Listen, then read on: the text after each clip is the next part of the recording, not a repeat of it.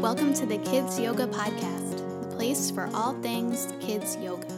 My name is Jessica Mougis, and I am the founder of Gem Yoga here in New York City, and I've been a kids yoga teacher for over 10 years. This is our first episode. I'm so excited. Welcome, and thank you for listening. I created this podcast because, number one, I love podcasts. I'm a huge fan. I listen to them whenever I get a chance. And I also love kids yoga, and I have for many years. So I figured, why don't I combine these two and create a space where we can talk about all aspects of kids yoga. This podcast is for people who are new to kids yoga, for people who've been teaching kids yoga for a long time. It's for parents who are interested in sharing yoga with their children at home. It's for teachers who are interested in incorporating some yoga into the classroom. It's for yogis, it's for non-yogis, really anyone who has an interest in this topic. I'm so glad you're here, and I can't wait to see what this will all bring. So, what can you expect? So, I'm going to be doing some solo episodes like this one, where I'll be sharing my knowledge of kids yoga in different areas. For example, different age groups, how to teach yoga to different ages, how to bring yoga into the classroom if you're a classroom teacher. I will talk about how to share yoga with your children at home. I am a mother of two. I've got a daughter who is almost 4 and a son who's 9 months old.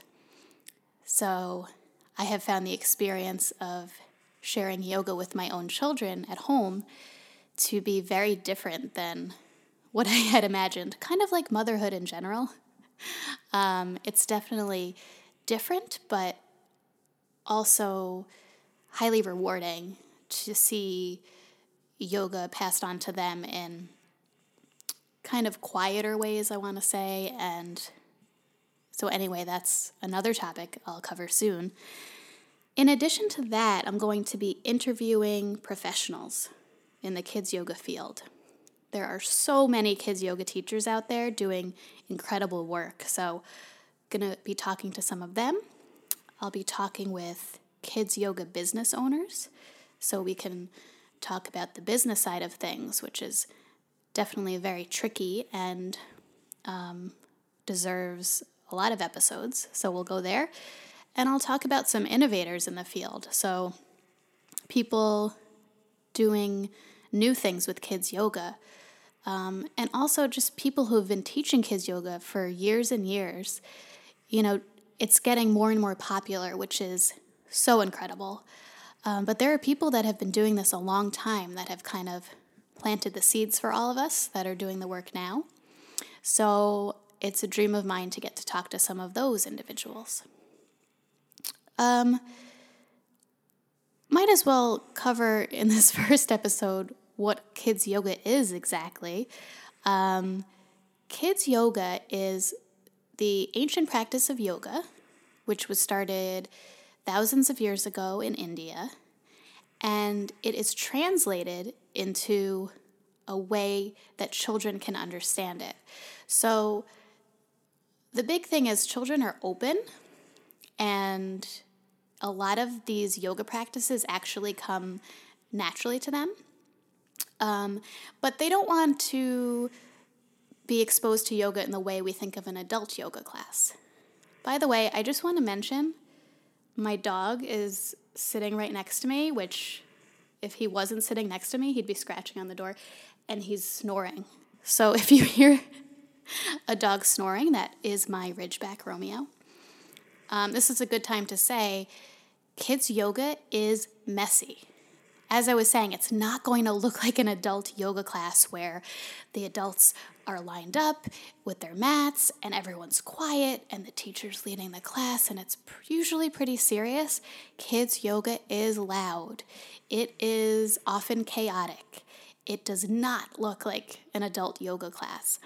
And that's why I'm okay with this podcast being a little messy at times, because kids yoga is messy too, and let's be honest, life is messy.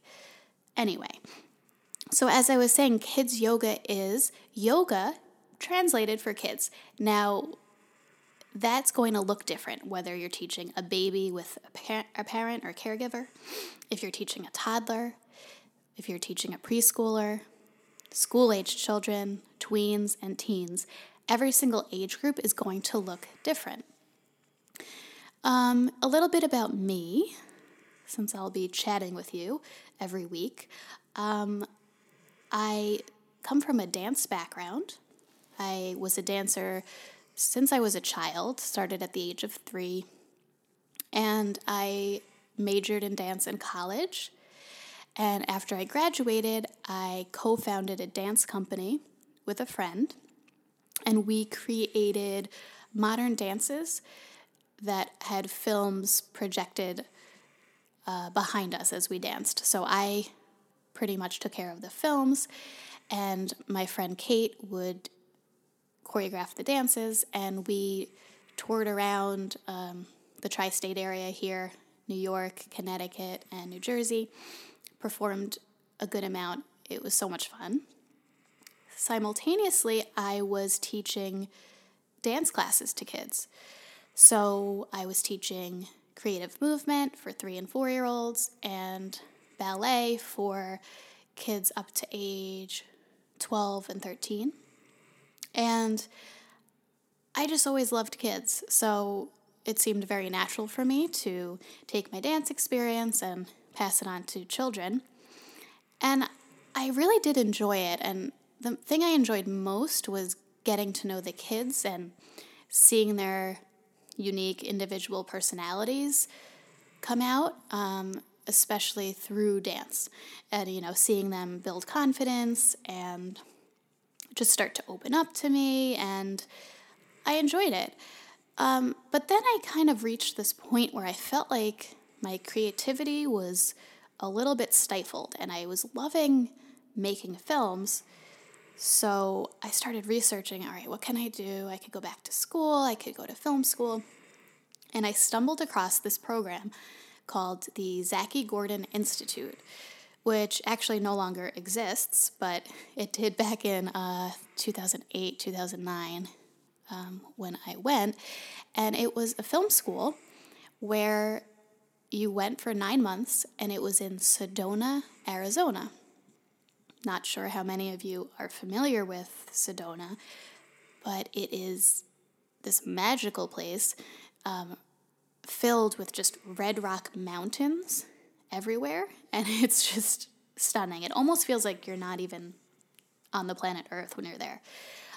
So when I realized that there was a film program in Sedona, which was one of my favorite places, I was like, this place is calling me.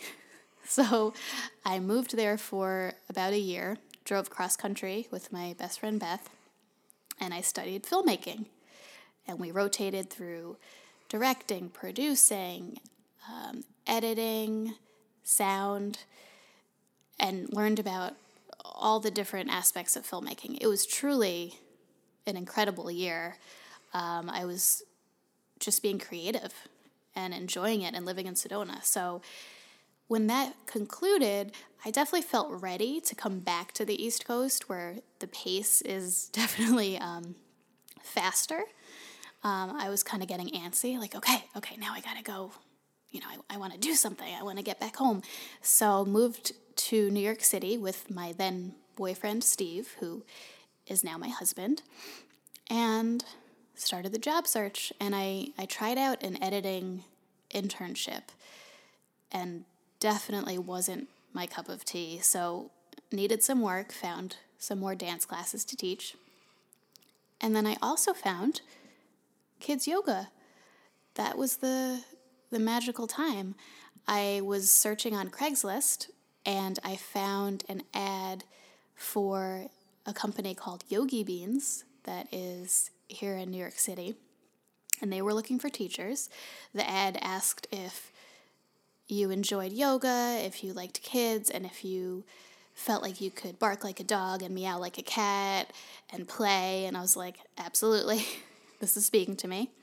And I met with Lauren Shadoff and had an interview. And I remember just asking her all these questions like, so how did you start this? And this is so amazing. And I never heard of yoga for kids. And I was lucky to get a class with them. And I'll never forget that first class I taught. It was at a private school, 3 and 4-year-olds. And I was just so fired up. I was like, wait a second. Okay, I'm going to teach these kids yoga. I am myself very passionate about yoga. I had started doing yoga a bit in college when I was dancing, but really found my yoga practice once I graduated, and I felt like I wanted to keep moving my body. But the thing about yoga that always spoke to me was that mindfulness aspect, the slowing down, connecting with the breath, connecting with the body, moving your body consciously, being kind to your body. Whereas in dance it had been about how high can I kick my leg, how much can I force my hips to turn out. Yoga was listening, and learning things like, wow, I've been hyperextending my knees for 15 years, and yoga's showing me that I could relax into my legs. I don't have to turn out when it doesn't feel good. I just felt that this was this vehicle for me to not only move, but find a peace of mind as well. So when I realized I could share it with children, I just felt like it was the perfect fit. And it really was. It started with that one class. And from there, I started teaching more and more kids yoga. And Yogi Beans went through a number of transformations in its business model. And eventually I was teaching full-time for them. So I kind of put the dance classes on the back burner because I felt I no longer was interested in building up to a recital or making sure kids were learning these specific skills right. I was more interested in being present with the kids and sharing this practice with them that I felt could benefit them for the rest of their lives. It was something they could take with them that made them feel good about themselves. There wasn't any competition in it. Instead, it was, how can I find ownership in my own yoga practice? It's not about how I look in a pose compared to someone else. It's about how the pose feels. Yoga is about how we feel, not how we look. So that was a real game changer for me, coming from dance, where it was all about how I looked. And in effect, teaching kids and that those dances, I put as much emphasis as I could on the feeling of it, but dance, as wonderful it is, and as much as I love it, it will always be a little bit about that performance quality. Yoga is not a performance, so that's what I love about it. So anyway, from there, I started teaching a lot more, pretty much every age group, from moms and babies to caregivers with toddlers, all the way up to teenagers. By that point, since I was teaching older children, I got my 200-hour yoga certification from Laughing Lotus here in New York City. And I started to run teacher trainings, teaching adults how they can lead children's yoga classes, how they could pass yoga on to children. I created a tween and teen training. I became very passionate about that age group as well. I found personally that around age 11, 12, that was a tough time. And I kind of would imagine, wow, what would it have been like if I had yoga when I was that age? So I created a training for that age group, and it was wonderful. I was teaching a lot. I even went to the Philippines to lead a teacher training at one point, so I was kind of teaching all over. Then, when I became pregnant with my daughter Emily, I decided to slow down a bit and kind of take in the time before she was born to enjoy quiet and downtime. By the way, I'm so glad I did that because now being a mom of 2, downtime is very, very rare. I'm actually recording this in my bedroom right now while my son is napping and my daughter's at school. So I've got this kind of 2-hour window where I'm like, okay, set up the mic. Here we go. I kind of wish you could see my setup. I've got a microphone on my dresser. I'm sitting on a yoga pillow, and my dog is snoring in my ear. But I'm so glad I was able to find this time to record this first episode. So I think that's all I wanted to cover today. I so appreciate you listening, and it's my goal to be releasing an episode every single week. So please subscribe, and please follow me on Instagram. It's the Kids Yoga Podcast. And if you have any ideas about topics you'd like to hear about, or if you are in the kids yoga field and you'd love to have a chat about it, please email me. It's thekidsyogapodcast@gmail.com. So again, thanks for listening. I'm so excited to be here, and I can't wait to see where this leads. Namaste, everyone.